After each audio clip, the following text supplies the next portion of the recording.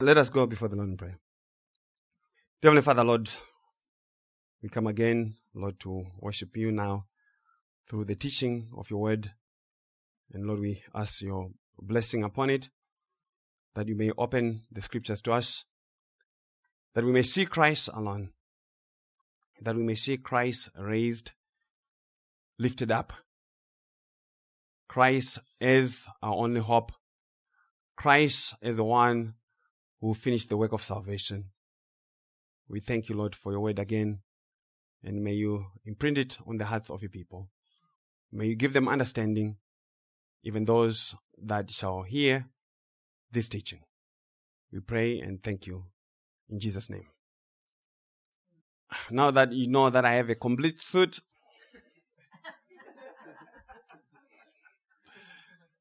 I can take it off. Matthew 27. Matthew 27, verses 21 to 26. Matthew 27, 21 to 26. The governor answered and said to them, "Which of the two do you want me to release to you?" They said, "Barabbas." Pilate said to them, "What then shall I do with Jesus, who is called Christ?" They all said to him, "Let him be crucified." Then the governor said, "Why? What evil has he done?" But they cried out all the more, saying, "Let him be crucified." When Pilate saw that he could not prevail at all, but rather that a tumult was rising, he took water and washed his hands before the multitude, saying, "I am innocent of the blood of this just person. You see to it." And all the people answered and said, "His blood be on us and our children." Then he released Barabbas to them, and when he had scourged Jesus, he delivered him to be crucified. The title of our sermon is "Let His Blood Be Upon Us and Our Children." His blood upon us and our children. And an alternative title is "How Did Barabbas Escape the Death Sentence?" Or, "Who Set Barabbas Free?" Who set Barabbas free? And this is a communion teaching, a Lord's table teaching. And that means it's a gospel teaching. The Lord, when he instituted the new covenant in his blood, said, "As often as you do this, you remember him." Instead of looking to the Passover and the deliverance from Egypt, now you put the emphasis and the understanding on him. So to remember the Lord is to preach the gospel of grace. And so praise the Lord for the gospel of grace, and praise the Lord for accomplishing our salvation. And praise the Lord for causing us to be born again.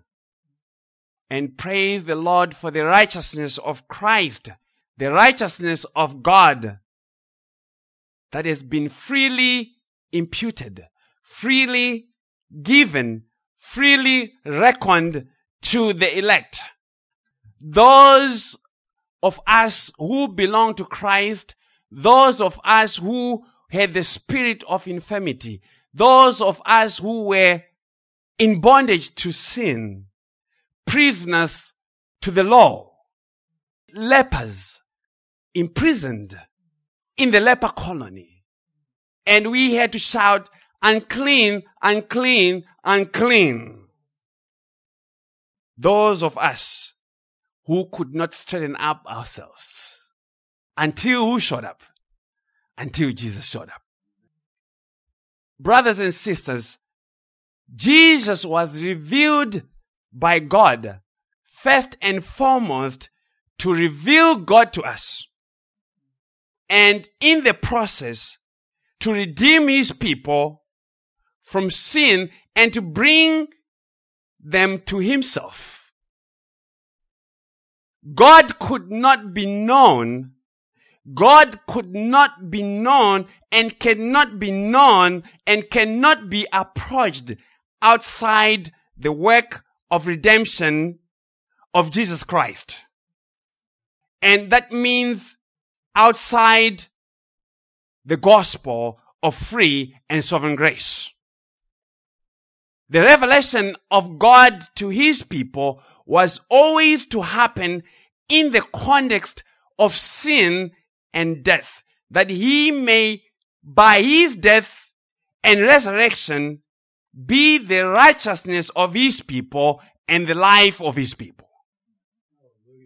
The revelation of God had to be in the context of salvation, because this one, who is the express image of God, is the Lamb of God slain from before the foundation of the world, which means he was designated and sealed by God to this task from eternity, not as plan B, as many would say, not as plan C, but as plan A.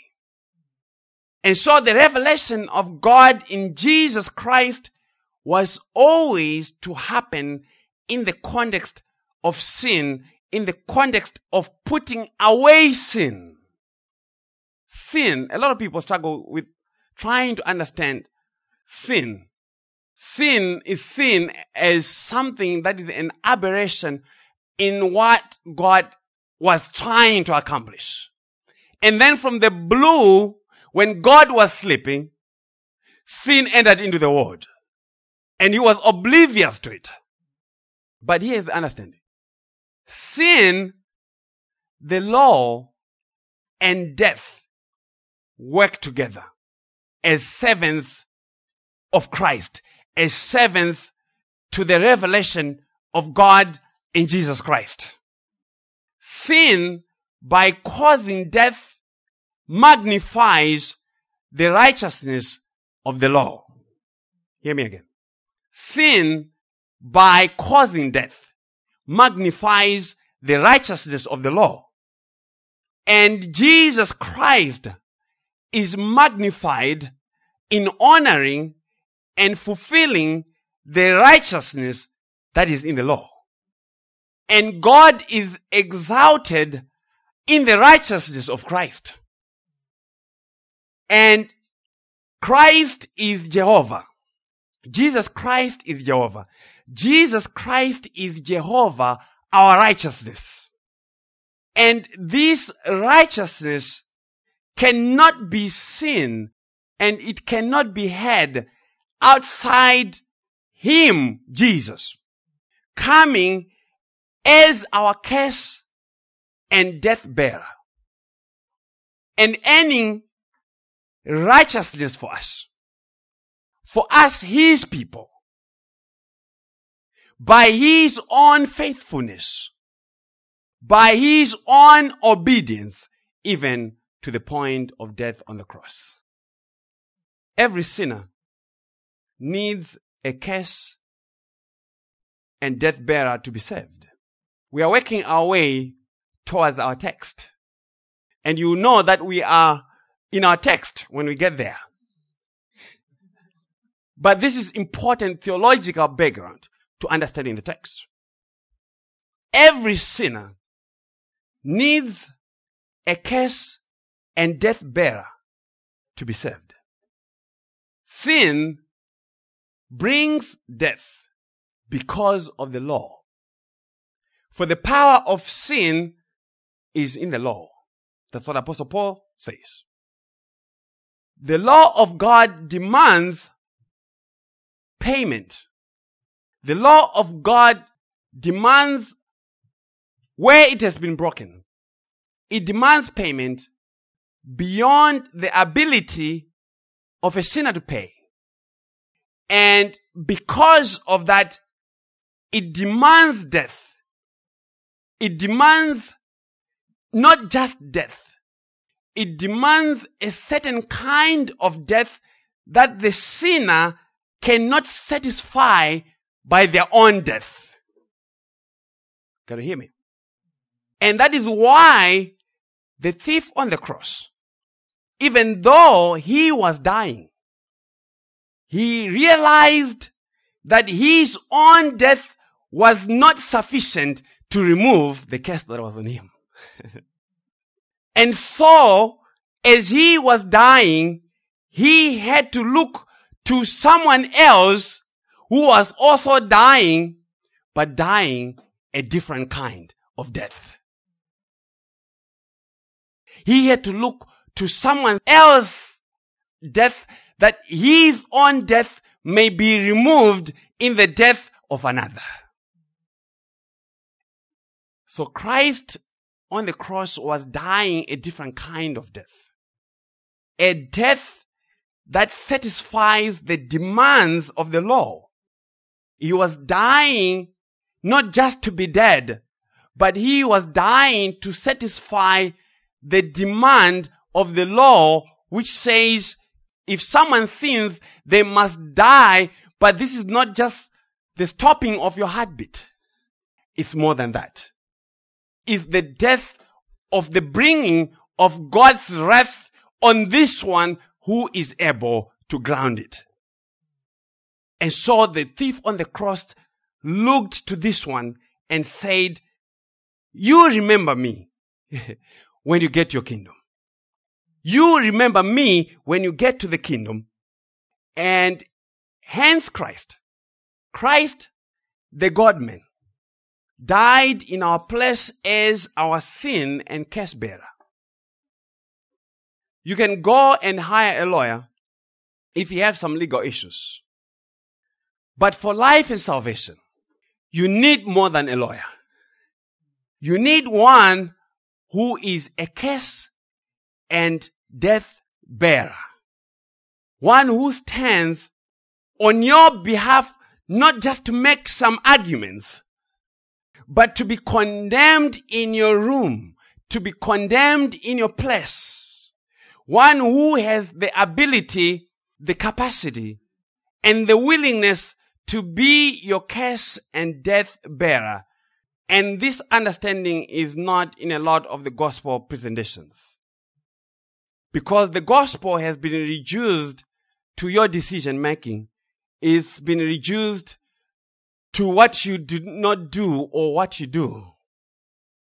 The gospel is about finding one who has the ability and the willingness to be your curse bearer. That's the gospel. All men born of a woman, all men born from the loins of the first Adam are born under sin. And thus by default are lawbreakers. And because they are lawbreakers, they carry the curse and death of the first Adam. So as long as the law stands, they stand condemned.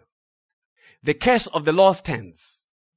For the curse of the law to be removed, it needs one who is not earthy. It needs one whose origin is from outside the loins of the first Adam. One who is from above. One who descended from above. One who has life in himself. To come and take the curse upon himself, to bear the curse upon himself, that he may curse the curse, condemn sin in the flesh, and remove that which condemned us, the law. And no man appoints themselves to this work. But there's one who has God's seal, one appointed by God, one who is qualified and sanctified to perform this work. And this is not the Pope. It is the Son of God himself, Jesus Christ, who has the seal of the Father. And this is the one that we have standing before Pontius Pilate, the governor, because his hour has come.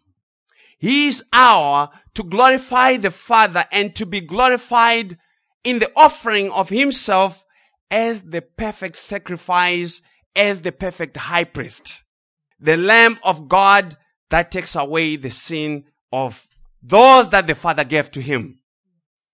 The elect of Christ that are in the world.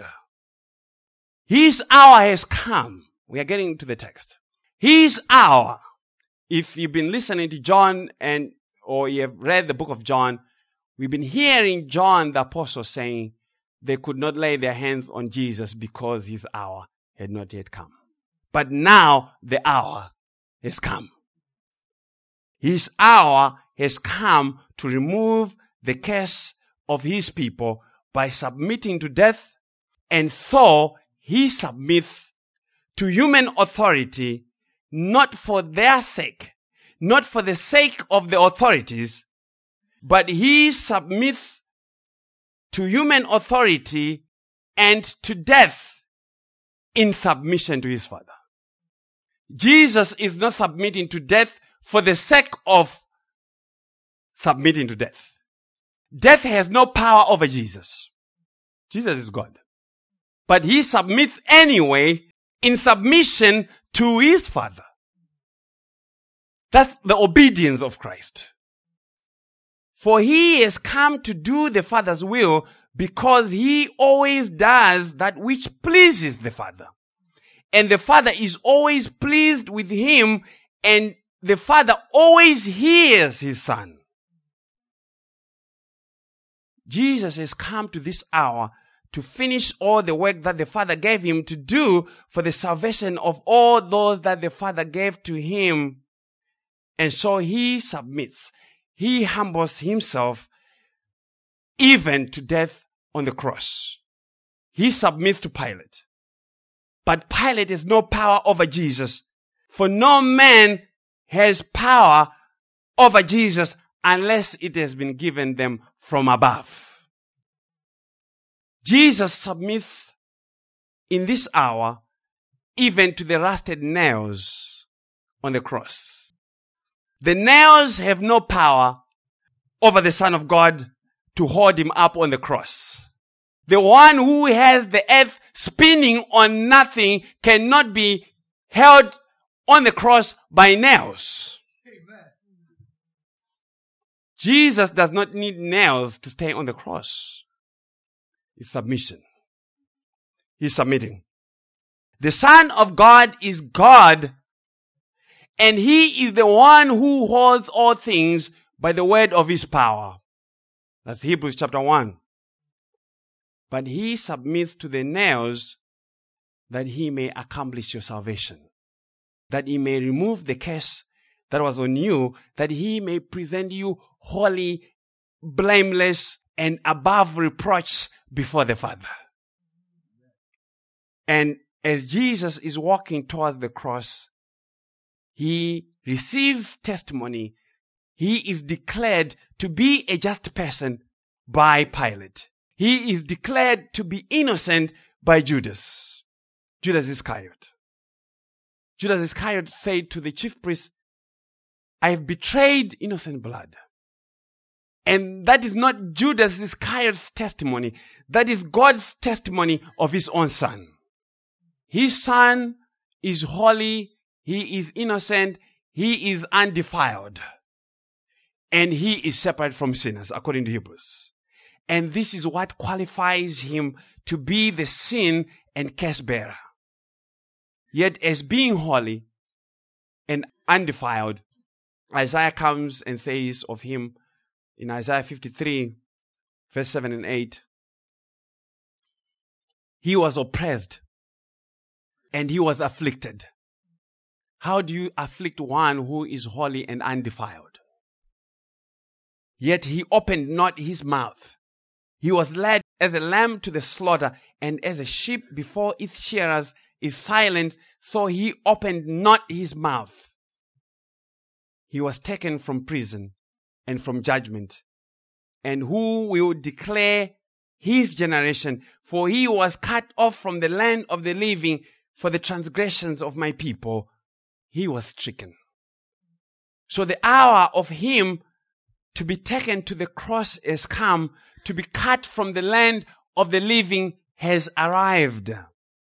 And this hour has been set from eternity by the decree of the sovereign God. But in time has been set in the Passover feast. In time has been foreshadowed in the tabernacle and has been taught in the sacrificial system, especially the Day of Atonement. Jesus has to be on the cross on the Passover day, for he is the Passover lamb. But as he is headed there, he is saving his people along the way.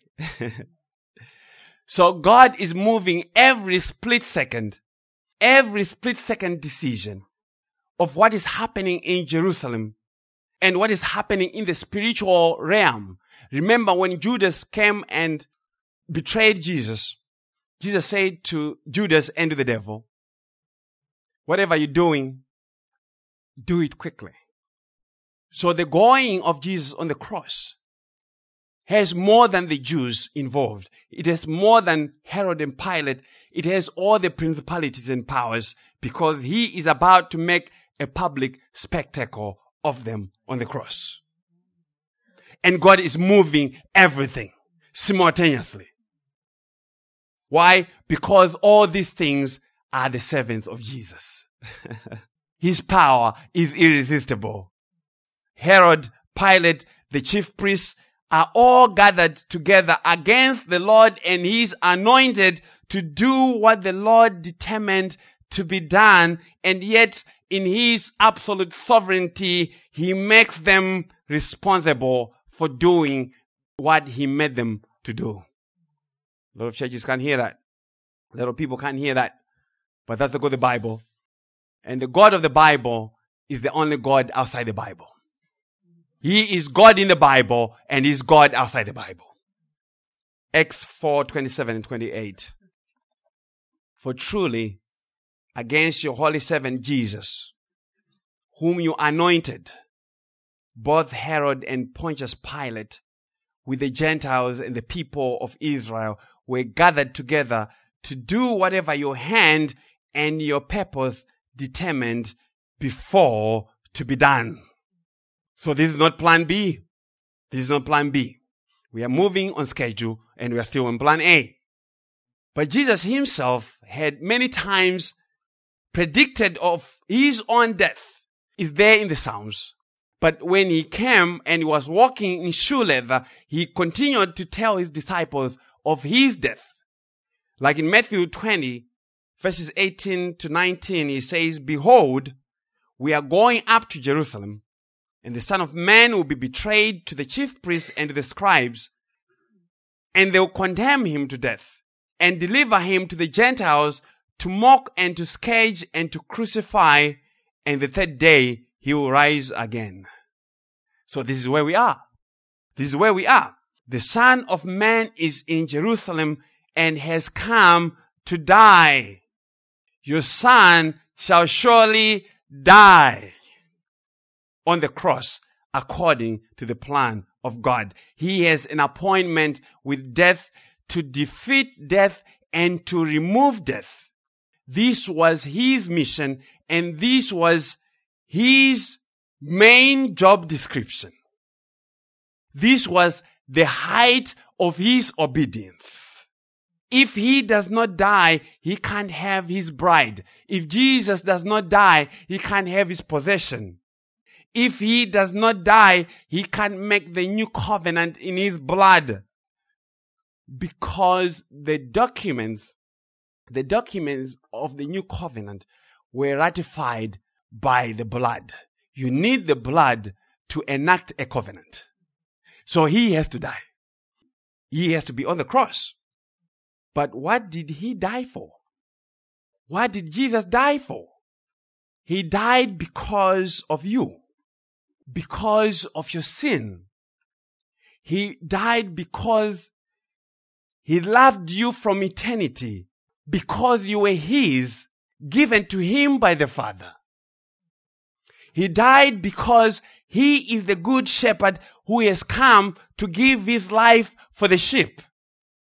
His death is testimony of his good shepherding of the sheep. It is his way of protecting the sheep from the predators of sin and death, the devil, and God's wrath, and to protect them from the hirelings. And so he gives his life in place of the life of the sheep, so that the sheep may live. If the shepherd gives their life, guess what? The enemies of the sheep will have to deal with the shepherd, and the sheep are spared. And that is a completed salvation. You can't have your shepherd dying and then the sheep dying too. Does it make sense? So he died to cleanse you of your filthiness and to justify you and to clothe you with his own garments of righteousness. A sinner has no capacity or ability to be righteous before God. Even the best of them, the most moral of them, the most educated, the most pious of them, the Dalai Lama is a nice dude. But he does not have the righteousness of God. He does not believe the gospel. Even the richest of the people that we have in our societies, they cannot work the righteousness that God requires. Apostle Paul realized that his own righteousness was done. The righteousness that was blameless before the law, according to him, was done. Even Job realized, righteous Job, realized that his own righteousness was not good enough before God, and yet he was morally upright. He shunned evil, and he feared God. That's a testimony from Job chapter 1 and 2. But this was not the righteousness that God required. Job was righteous, but his righteousness was not good enough before God, because it was a righteousness of a man born in Adam. As long as you're born in Adam, your righteousness will never, ever cut it. Impossible. Even if you don't go anywhere from the time that you were born, your mother locks you up in your room until your hair turns gray, you are still a wicked man, because you don't possess the righteousness of God in Christ. So Job learned this, and he said in Job 9:20, though I were righteous, my own mouth would condemn me. Though I were blameless, it would prove me perverse. Even if you don't ever do wrong, like I said, your very mouth will condemn you. Condemn you. And the problem is not what you do, as Brother Patrick mentioned last night. It is who you are as a sinner. That's the problem. And to make matters worse is because of who God is. If God was like Brother Mike, no problem. I'm in. I'm so in.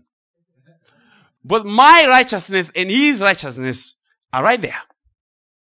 But the problem is the standard. The standard is Christ's righteousness, not my righteousness. God is holy and righteous, and you, because you're a sinner, you are not.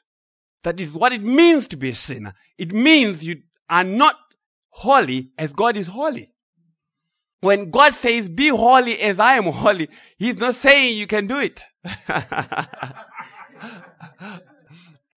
It's not a good suggestion. You can't do it.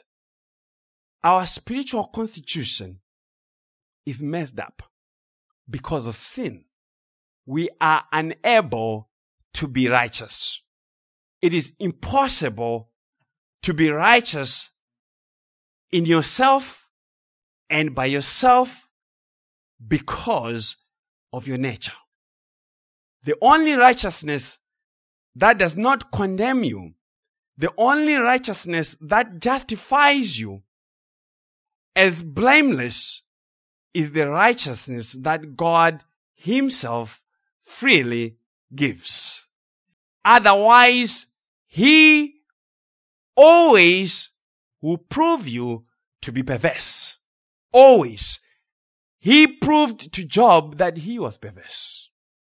The rich young ruler, we talked about him, tried it with Jesus and even claimed to have observed all the commandments from his youth, the ones that Jesus asked him about. But he was still lacking the righteousness of Christ. And without the righteousness of Christ, one cannot be saved. His own mouth condemned him. And even though he thought he was blameless, Jesus proved to him that he was perverse. Jesus said to him, "Go and sell everything that you have and give it to the poor and follow me." And this exposed the righteousness of the rich young ruler to be insufficient. Jesus was proving to the rich young ruler, this dude had everything going on for him. He didn't even have a name. He was so rich and righteous that his name was the rich young ruler. He had it mad. I mean, he had a 5,000 square foot apartment in Manhattan somewhere. Jesus will always find a way to prove to you that your own righteousness is inadequate for eternal life. Just when you think you're good and you're hoping, you have your fingers crossed, that Jesus saw me. He had to have seen me doing my righteousness. But as soon as you do that, He'll find something to slay you and to bring you back to the righteousness of Christ, so that you don't build your own confidence in the things that you're doing. Even though they are good works in Christ, still they are not the reason why you have a standing with God. But praise the Lord, by the gospel, I am perverse, but justified. I am wretched, but not condemned. Outside the righteousness of Christ, you are just an ungodly leper, the unclean, the one without strength, the one who always is opposed to God. And that is why Isaiah would come and say of Christ, but He was wounded, Isaiah 53, 5 and 6. But He was wounded for our transgressions. He was bruised for our iniquities. The chastisement for our peace was upon Him, and by His stripes we are healed. And all we like sheep have gone astray. We have turned everyone to his own way, and the Lord has laid on Him the iniquity of us all. And Isaiah 53, 8b says, "For He was cut off from the land of the living, for the transgressions of my people He was stricken." So Christ died because of our sins, yours and mine, all of them. Jesus actually died to pay for our sins. He actually made and finished the transaction that purchased our salvation. Our salvation is a completed transaction. It's a completed salvation. The check that Jesus made to God did not bounce. God accepted it and cashed it. And He released Christ from the cords of death. For it was impossible that He should be kept in bondage to death after having fulfilled what the Lord demanded of Him. And it is impossible that Christ should not possess that which He paid for. There's no one who goes to the grocery stores and they paid for their groceries, and then they say, "Oh, by the way, I didn't like that. Don't give me back my money, but get back your groceries." There's no one who ever does that.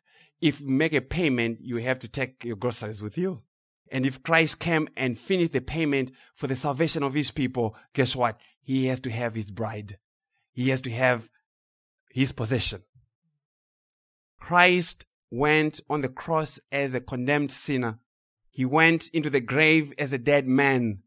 Only sinners are subject to death. But Christ was made subject to death by the imputation of our sin. God put our sin and the judgment of it on him. God legally constituted Christ as a transgressor because of our sins. But if he carried all our sins and our burdens, then it means we have no more debt to pay. He made it good with God for us. We owe God nothing.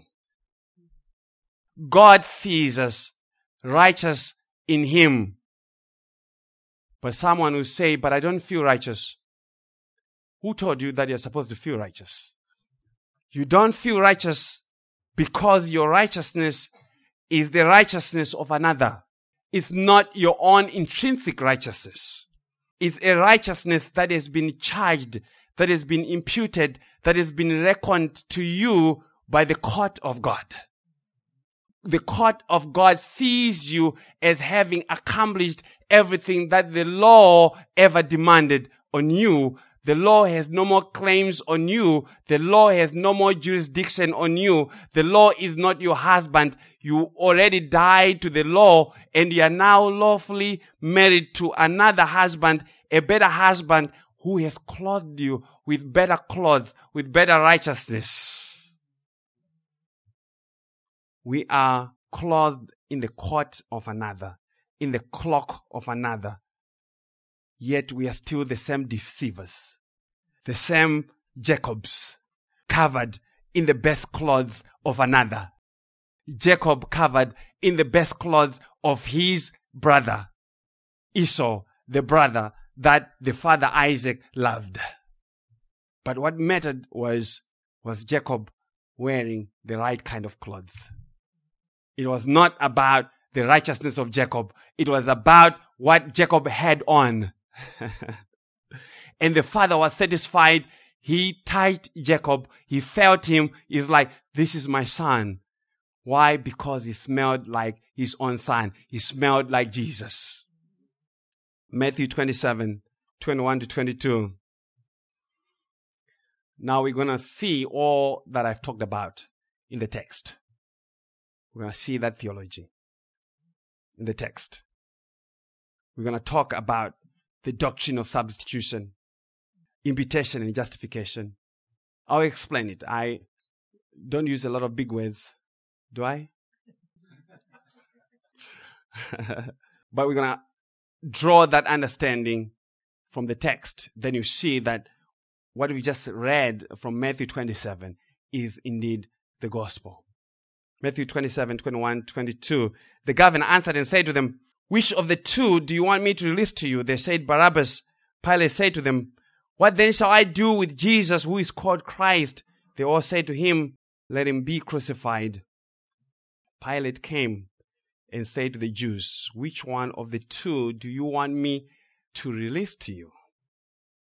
Humanly speaking, they were exercising their choice, their free will choice. But their choice was rigged by God's sovereignty. Every human choice and decision is always secretly rigged by God. That was not their decision to make.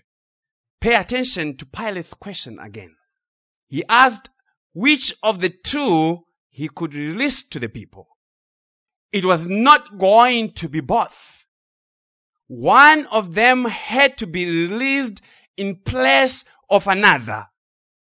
And God had already determined that it would happen and had sovereignly prepared Pilate to practice a yearly governor's pardon, in which every year on Passover, Pilate, as the governor of this region, would release a prisoner to the Jews, and this was obviously a political move. It was a shrewd political move to keep the Jewish constituency happy.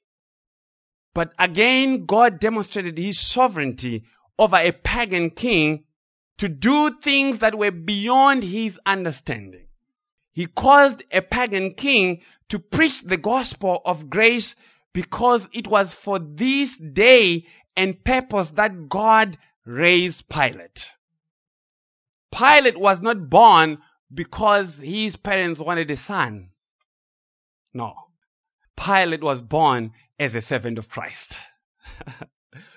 Pilate's practice of releasing a prisoner every year was a very uncommon practice and had no precedent in Roman society. And yet God caused him to do it anyway because he was accomplishing his purpose and will in Christ Jesus. But hear this.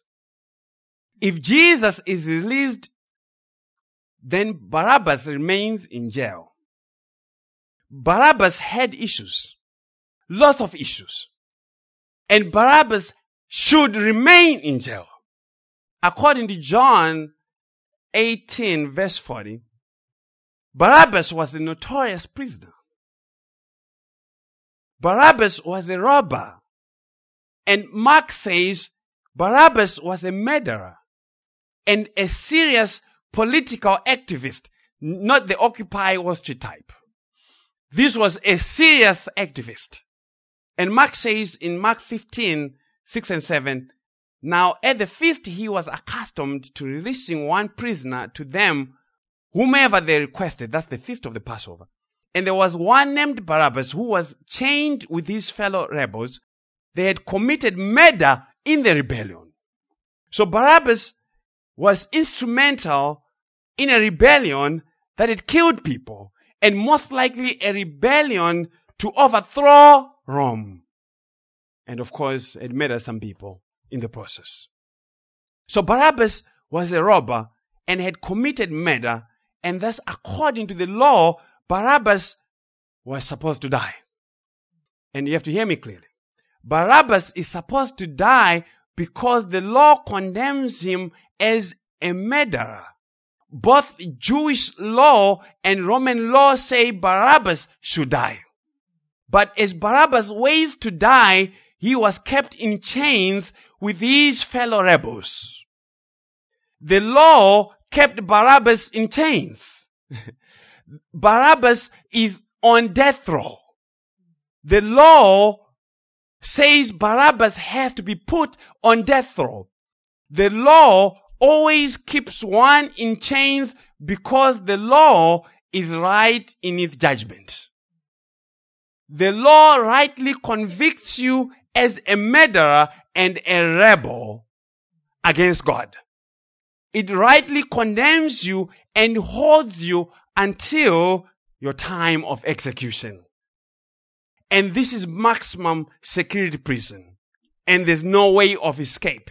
Barabbas knows that he is worthy of death and he has no basis of appeal. And you too were under the conviction and condemnation of the law of God with no grounds of pardon. The law could only keep you in chains because the law was never given to get you out of jail. Hear me. Look at Barabbas again. We're going to be working Barabbas for the next 30 minutes. Barabbas, the notorious prisoner, is supposed to die. And yet Barabbas finds a way of escape in a curse and death bearer. Barabbas has the same problem as everyone who is in chains. Barabbas is chained to his gang of rebels.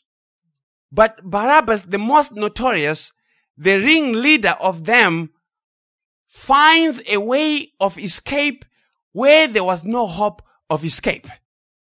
And we also need to find you a way of escape where there's no hope of escape, like what happened to Barabbas. And if you don't see yourself in Barabbas, then the gospel can't help you. You have to hear the gospel as Barabbas to love the gospel. You have to hear the gospel as one who is in chains and condemned to die to love the gospel of grace.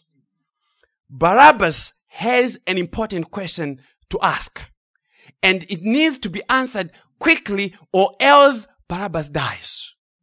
And Barabbas' question is, wretched man that I am, who shall deliver me from this body of death? Barabbas needs a who to deliver him quickly. Your sin needs a who person to be delivered from it.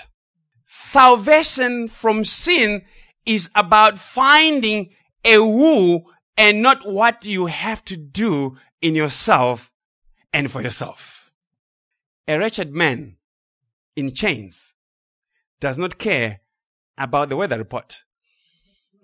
A wretched man in chains does not care about the elections. He does not care about the economy. He only cares to hear how he may escape from the death sentence. He needs a who for salvation. And Apostle Paul found his who in Romans 7:25. And when he found him, he said, thanks be to God. When you find your who, you say, thanks be to God for Jesus Christ. And he stopped there. And he stopped there. And Barabbas, the chief of sinners, finds his who in an unexpected place. Barabbas finds his who in Jesus. Barabbas was not looking for Jesus, but Jesus was looking for Barabbas. Jesus shows up as his substitute. Jesus shows up to take away his sin and to take away his condemnation, to take away his judgment, that he may be released from death. Jesus shows up to set free he who was supposed to die. Justly condemned by the law for his sins, and Jesus assumes the obligation of Barabbas' sin. Jesus enters into the place of Barabbas. But hear me. Barabbas is still a notorious sinner to the core, still a murderer to the core, and yet Barabbas is set free. That is a scandal. It's a scandal. Barabbas did not weep for his sin. Barabbas did not give a tenth. And yet Barabbas is a free man. The gospel is a scandal. It sets free those who are supposed to die, those who were held in chains, ready to be killed. How is that possible? How is that possible? If God is just, how can he allow for such an awful transaction? This is God's answer in Christ. He made him who knew no sin to be sin for us, that we might become the righteousness of God in him. Jesus has entered into the place of Barabbas. That is substitution, and that is imputation. Jesus assumed the place and the sin of Barabbas. The sin of Barabbas was imputed to Christ, and the righteousness of Christ was imputed to Barabbas. And that is the only way Barabbas walked out free. That's the only way. That's the only way. Barabbas has to be released because God has given him a who. Barabbas has a mediator. Barabbas has a surety. Barabbas has a sin and case bearer. Barabbas has someone that God hears. Barabbas has someone that God loves. How can he not be set free? Barabbas has to be set free because he has found a ransom payment. Not just an ordinary ransom payment, but he has found a ransom payment in the Son of God.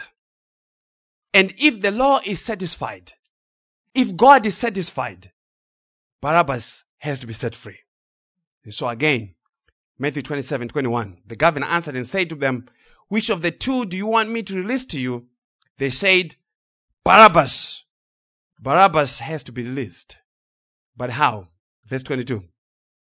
Pilate said to them, what then shall I do with Jesus, who is called Christ? What then shall I do with him? They all said to him, let him be crucified. Barabbas is released on account of Christ, on account of the death of Christ. And so the Jews shouted and said, crucify him. If Barabbas has to be set free, this one has to be crucified.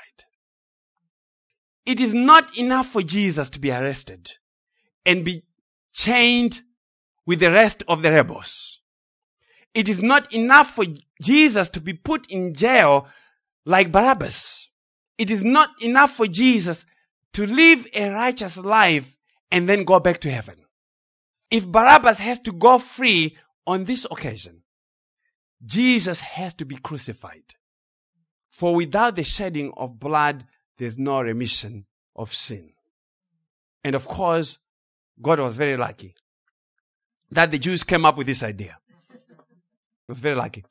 But it was not the Jews talking. The Jews are instruments in God's hands.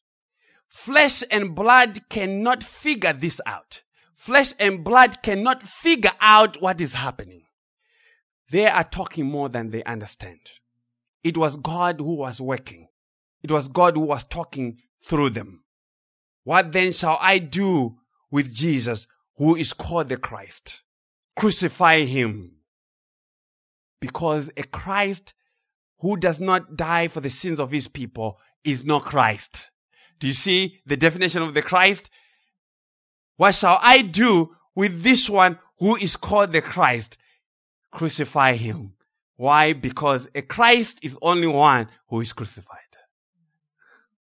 Crucify him because a Jesus who does not set free his people who are in chains to sin and death and the law is not Christ.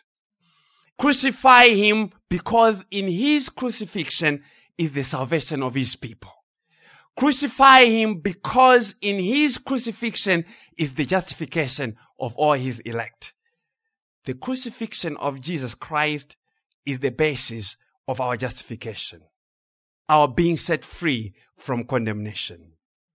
Day of Atonement, Leviticus 16, 5-10, brings us understanding to this story. Leviticus 16, 5-10. He, Aaron, shall take from the congregation of the sons of Israel 2 male goats for a sin offering and 1 ram for a burnt offering. Then Aaron shall offer the bull for the sin offering which is for himself, that he may make atonement for himself and for his household. He shall take the 2 goats and present them before the Lord at the doorway of the tent of meeting. Aaron shall cast lots for the 2 goats, 1 lot for the Lord and the other lot for the scapegoat. Then Aaron shall offer the goat on which the lot for the Lord fell and make it a sin offering.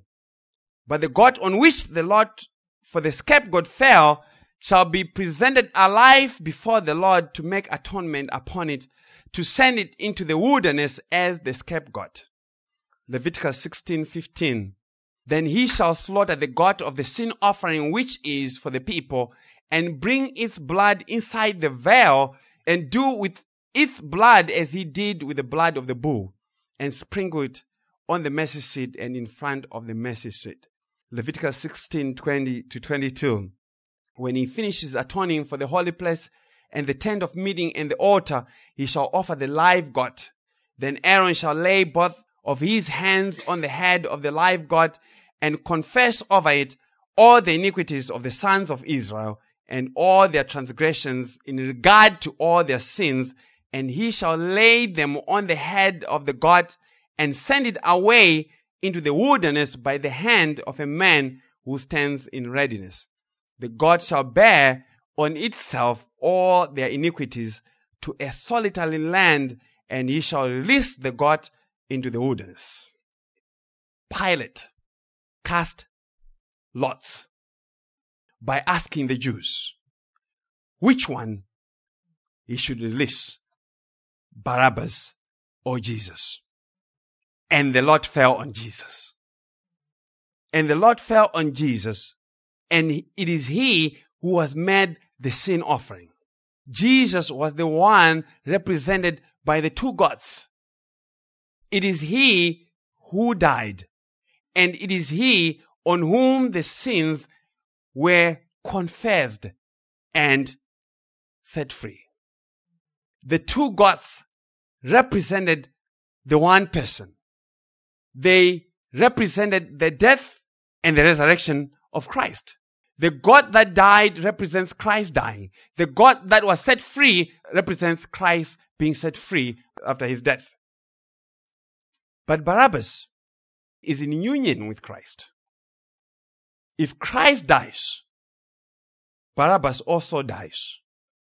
And if Christ is set free, Barabbas is also set free in the release of the scapegoat into the wilderness. Hear this. If Barabbas remains in jail after Pilate has said, which one should I release?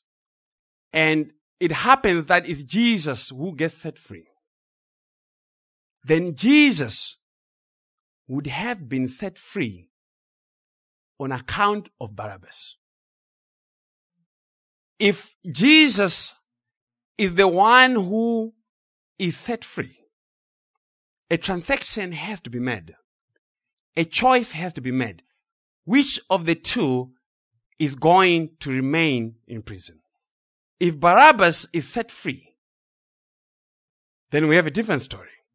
But if Jesus is the one who is set free, Jesus has been set free on account of Barabbas. Jesus has been set free on the merits of another, a sinner. And that would have upset the whole plan of salvation. It was impossible that Barabbas could remain in jail and Christ go free. He saved others, but could not save himself. It is impossible that the elect remain in jail when Christ has been given over. If Christ has been given over, then Barabbas has to be set free. There are no two ways about it. Both Christ and Barabbas cannot go to jail. Which one of the two shall I set free? The elect are set free by the death of Christ. They don't remain bound when their substitute has been given over to die in their place. They are set free by his merits. If Christ is crucified, the elect, the ones that are in union with him, have to, without fail, to be set free. Because the ransom payment was made in full.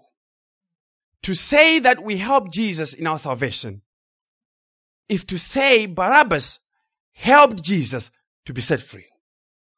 It is to say Barabbas paid for the sins of Jesus, like Jesus was a sinner.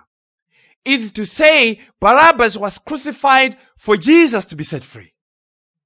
Jesus did not make it possible for Barabbas to be set free. Jesus, on his account alone, completely set Barabbas free. Barabbas escaped death by the death of another, as in Leviticus 16, the Day of Atonement, as we have just read. The scapegoat, as I explained, and the one that died, they explained each other. You are not going to have a God that dies and resurrects. It's only Christ who dies and resurrects. So to have a complete picture of that, they had to use two gods or two beds to have a total picture of what Christ would do. The death and resurrection of Christ happened in union with the ones that he died for. As Apostle Paul in Romans, when he talks about our union with Christ in baptism, this is also true here. The scapegoat represented the transfer of our sins to Christ by imputation, and yet it also represented his resurrection and our own freedom and being set free in him and because of him. And so we were set free into the wilderness as the scapegoat. What is that saying? It is saying Barabbas was set free on account of the anticipated death of Christ and anticipated resurrection of Christ. Barabbas means son of the fathers. Bar means son. And then Abbas, that's a compound of two words. Bar, son of the fathers. Abbas, Abba, that's father. The sons of the father, us, who were in bondage to sin and death, were set free by the Son of the Father, Jesus Christ.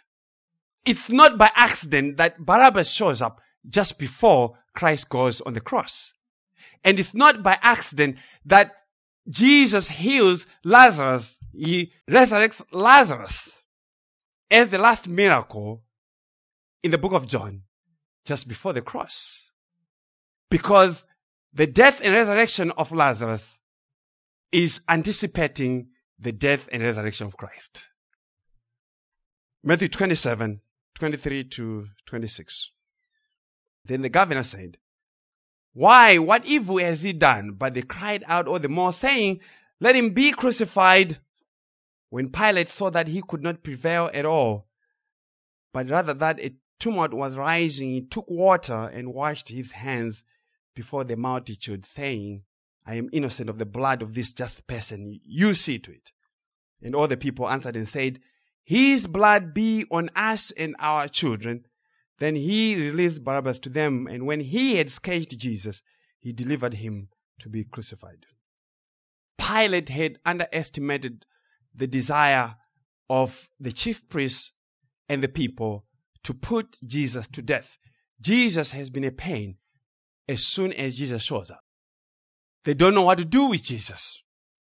He thought that they would ask for Jesus to be released, but that did not happen.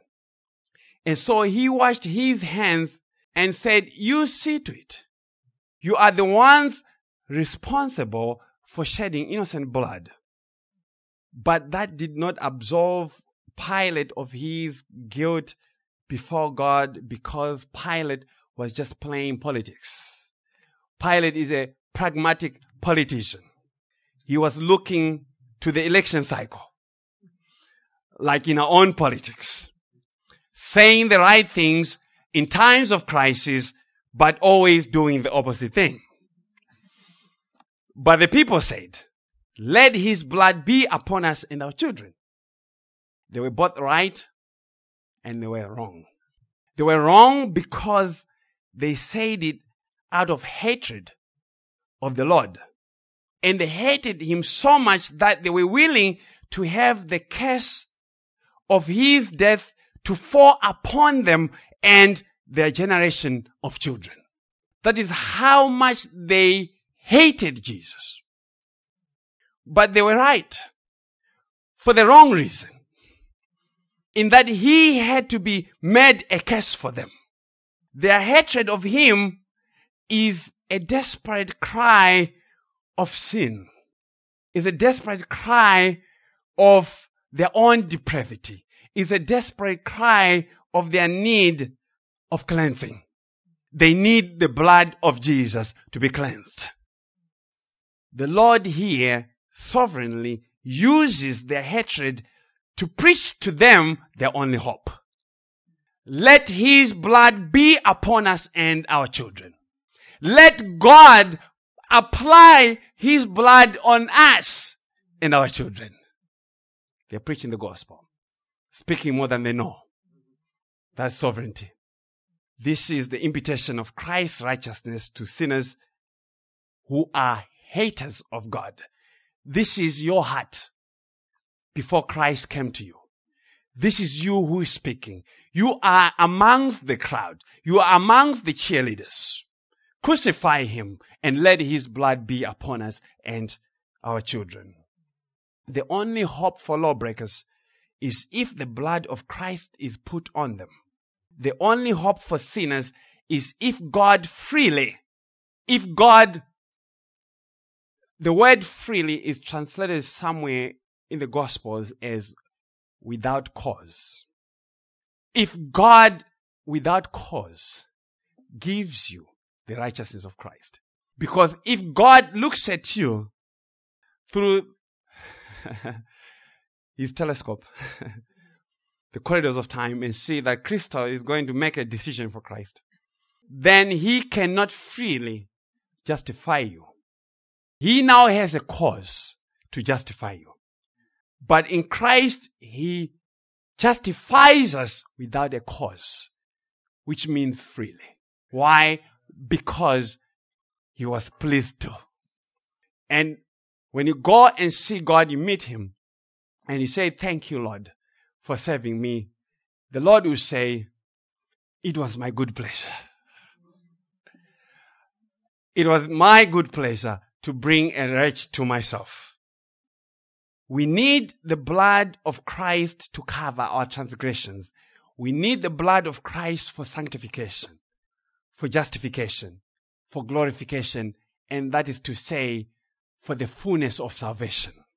It's not your blood plus the blood of Christ. It's not your goodness. It's not by your self-introspection. It's not by you're not going to watch this movie. It's not by the length of your dress that you are freely justified. It's only by the blood of Christ freely reckoned to you by God that you are justified. So the question that we ask everybody, those who are here and anybody who is listening and who shall listen, is what blood do they have? What blood are you standing on? What blood do you have on your doorpost? Is it the blood that God commanded? And is it the blood that is visible to God? Because you see, you can have all kinds of blood, but if it is not visible to God, guess what? The death angel is coming and is slaying you.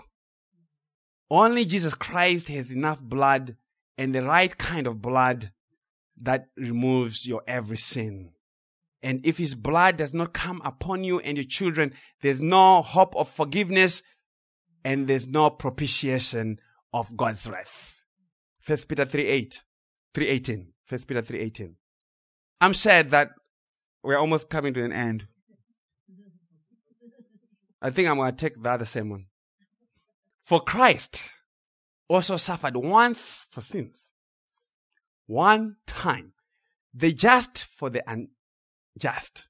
That he might bring us to God. Being put to death in the flesh, but made alive by the Spirit. Let his blood be upon us and our children by faith this morning. Romans 5:9.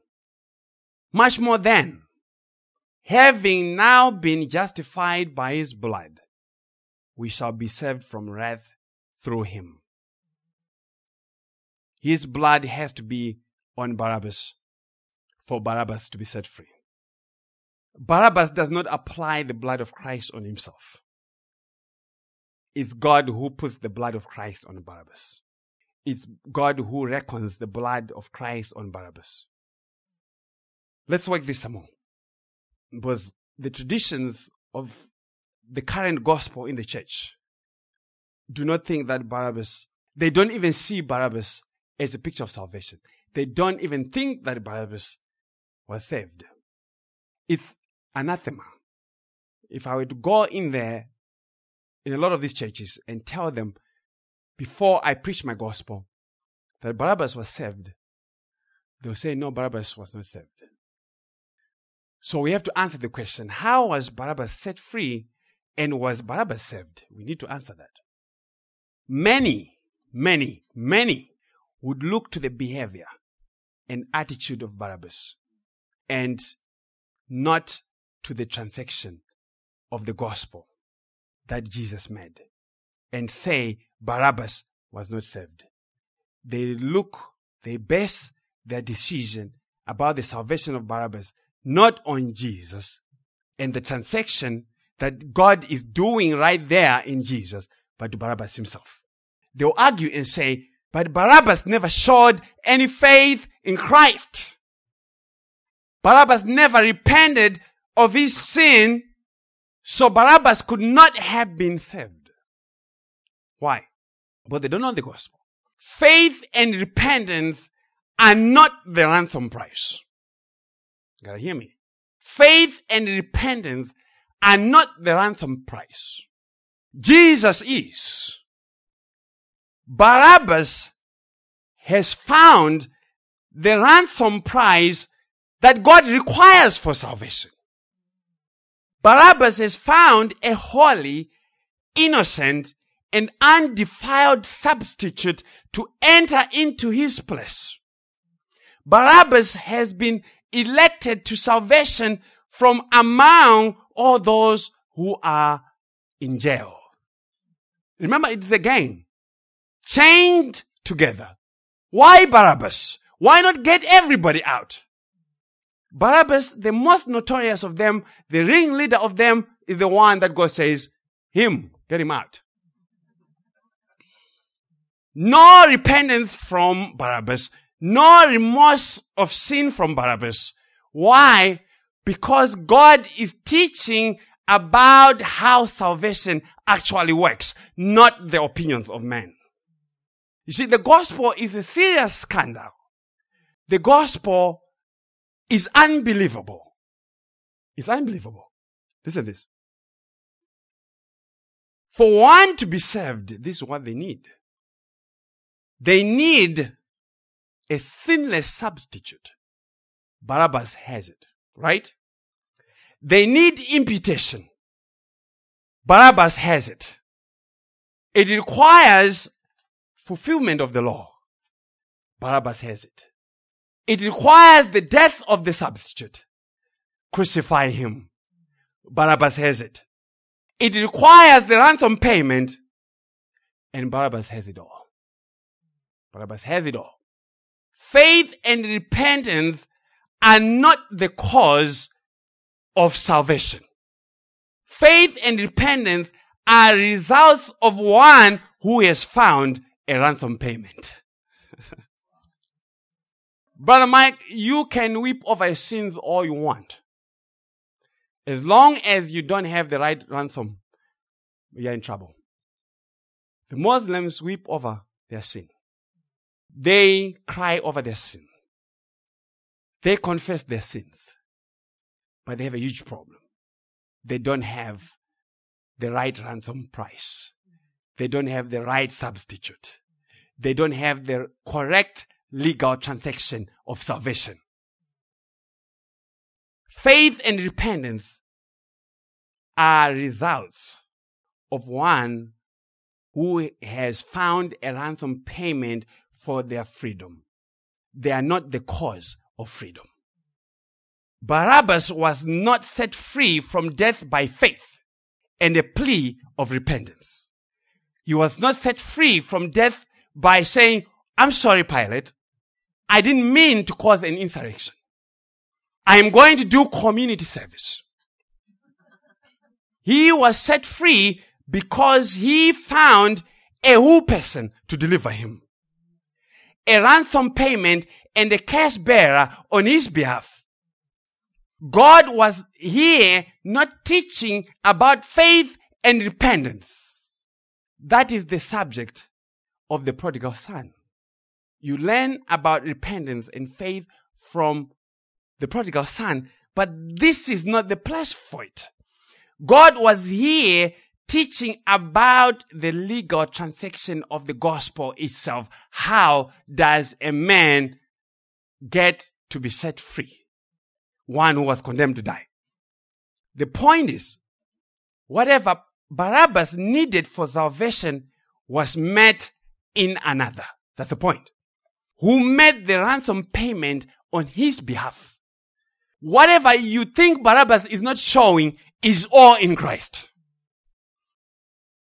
The question that we have to answer then is, was Jesus enough for Barabbas to be set free?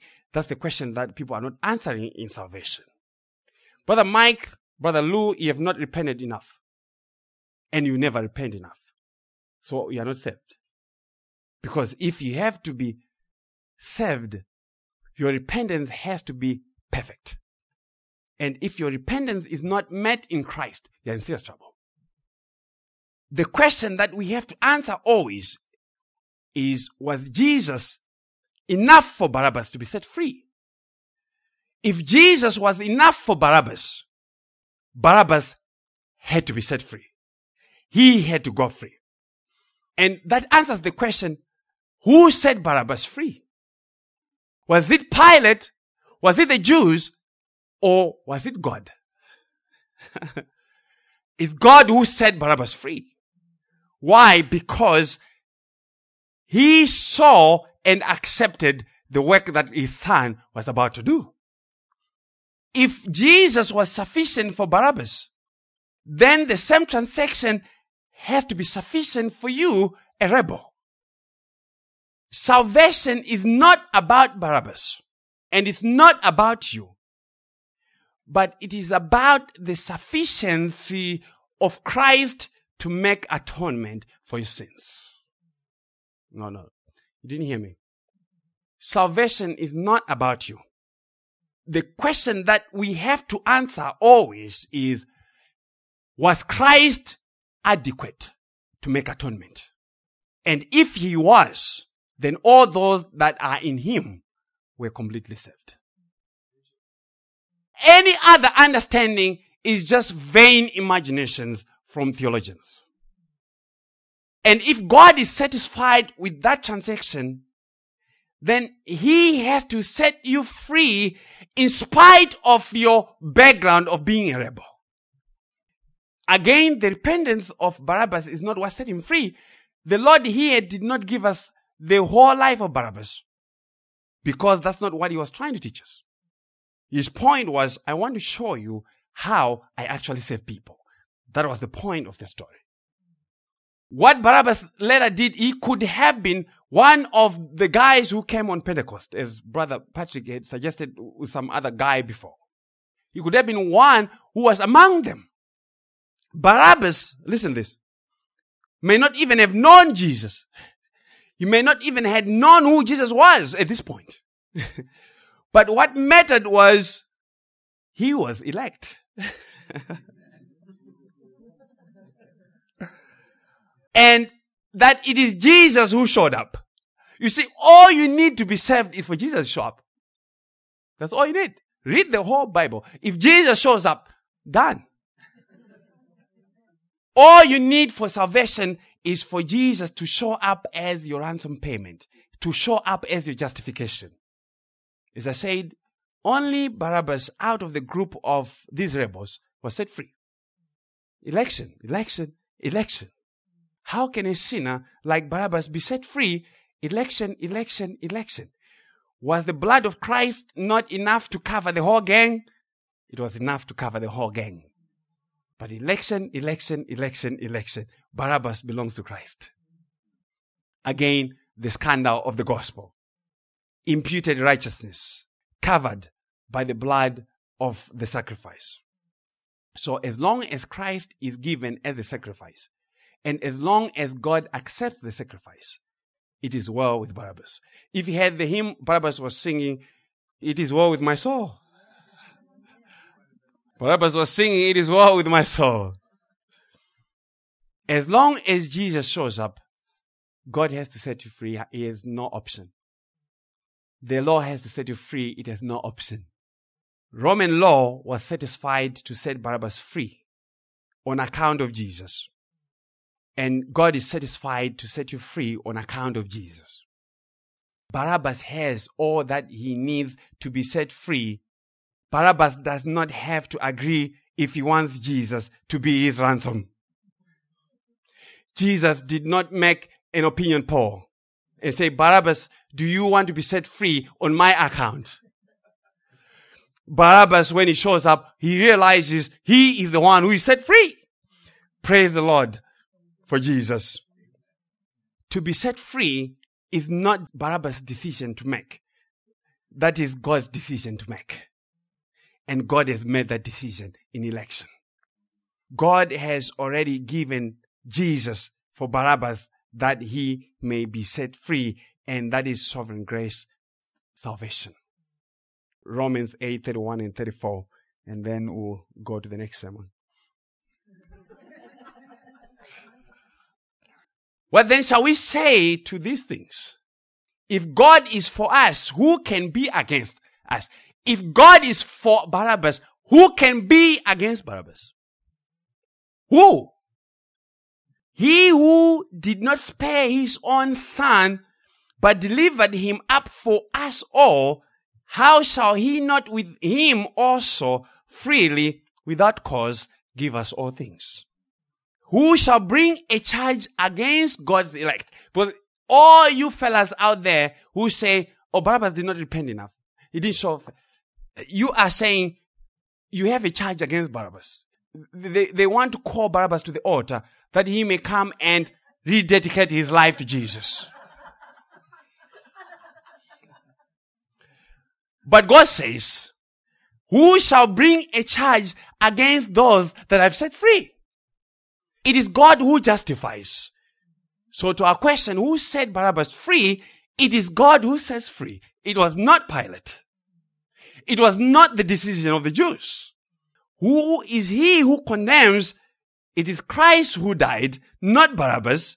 And furthermore, is also reason who is even at the right hand of God, who also makes intercession for us. If God is for Barabbas, who shall bring a charge against him? And Barabbas is you, Sister Dasela.